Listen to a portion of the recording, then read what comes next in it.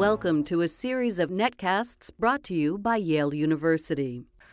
Whenever human volunteers participate in research, institutions have an obligation to protect their safety, well-being, and privacy.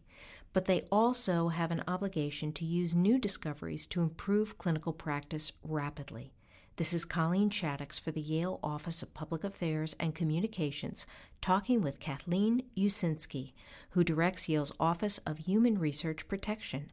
She's helping institutions around the country protect volunteer rights while keeping research moving forward. You co-chair a task force that looks at IRBs, or Human Subject Committees, at institutions that have federal clinical and translational science awards.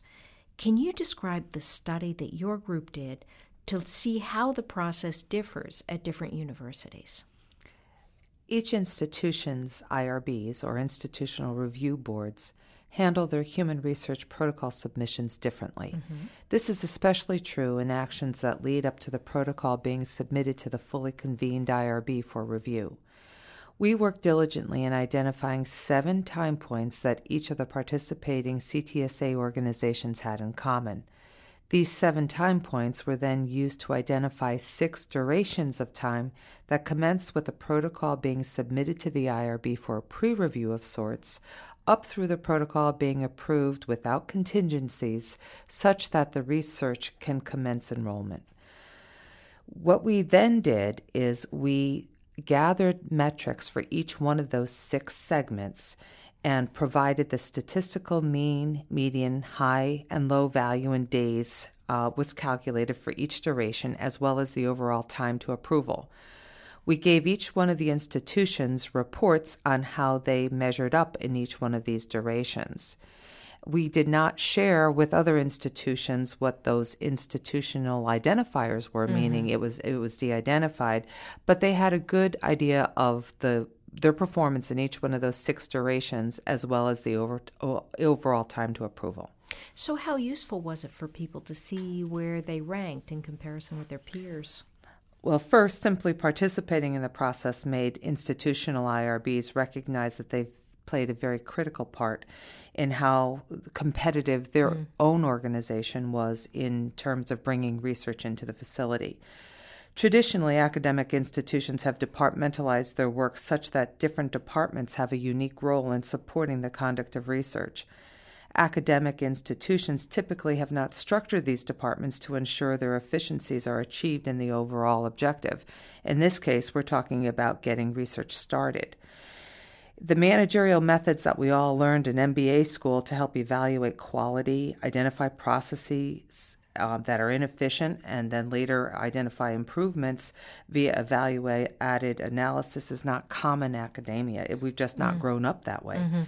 Thus, we unintentionally have built infrastructures that impede or at least slow down the ability to perform research efficiently by enrolling subjects and generating outcomes more readily.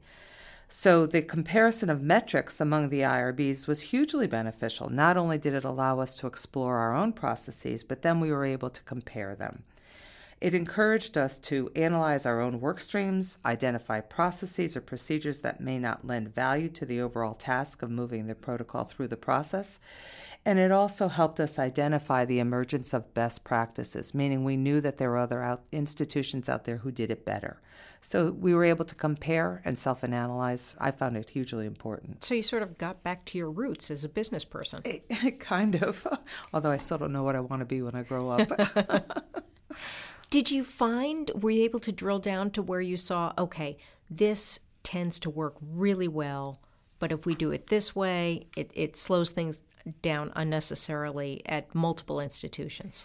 While we were discussing how the study was actually going to be structured, we talked with several people who told us what their difficulties were. So in doing that, we clearly talked through and identified, we want to avoid that.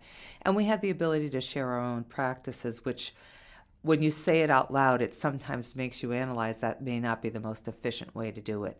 So we certainly did identify areas here at Yale and across the country that were particularly troublesome. You've started using COIA software to manage proposals as they go through the various bodies that need approval for human subjects. What's the advantage of doing this electronically? The COIA system, along with any electronic submission, allows the investigator to write the protocol once and then through a series of routing actually send the protocol as written through each one of the bodies that must oversee the protocol. Traditionally, when an investigator has to obtain approval from more than one body, they have the opportunity to write or rewrite the protocol, and it always sounds better the second time you do it. Yeah. And thus, we're making sure that we're all reading the same version of the protocol as it moves through the process. So I imagine that would speed things up considerably. Not only does it speed things up, but it ensures consistency, it ensures compliance, and it ensures that when you go to the electronic submission to pull off the protocol, we're all working with the same version. Now, other CTSA sites use it too. Have you been able to learn from their experience? There are other electronic submission processes out there in addition to COIAS, and we have been able to look at routing methods and ways to improve efficiencies with the system.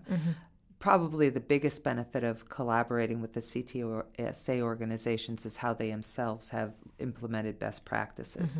So it would the benefits that we've gained have been both beneficial to a paper submission system as well as to an electronic submission system. Now, speaking of benefits, it now takes about 45 days to get IRB approval at Yale. It took 80 before the CTSA started. What are some of the big things that you've done to achieve that? Well, probably the biggest thing is training and a cross-population, if you would, of key people in the right places. So typically speaking, what we found is that when we write a question in a protocol application, it's open to interpretation by the person who's reading the application. We've been able to train and cross-train these individuals as well as rewrite our application to make it a little bit clearer.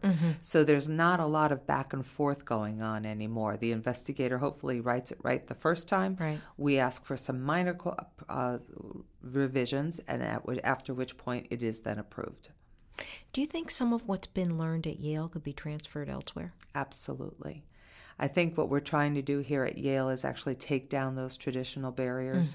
We're trying to look across the stream as opposed to looking at silos, and we say, let's move the protocol and the process forward as opposed to working within these traditional hierarchies.